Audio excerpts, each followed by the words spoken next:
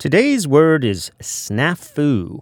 A snafu, a confused or chaotic state, is a word you may have heard before, but today we're going to find out where the word came from and what it has to do with Bugs Bunny.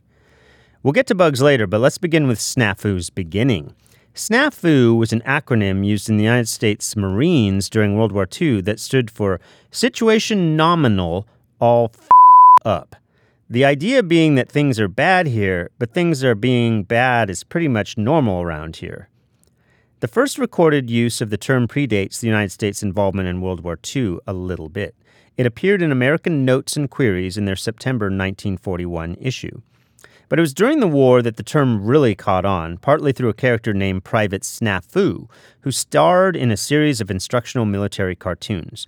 The private was a bumbling soldier who provided humorous demonstrations for servicemen on what not to do during wartime. As their acronym's popularity grew outside of the military, the words it was said to stand for changed. Nominal was changed to normal, and in the Safe for Work version, the F and U stood for fouled up, but neither change altered the term's basic meaning.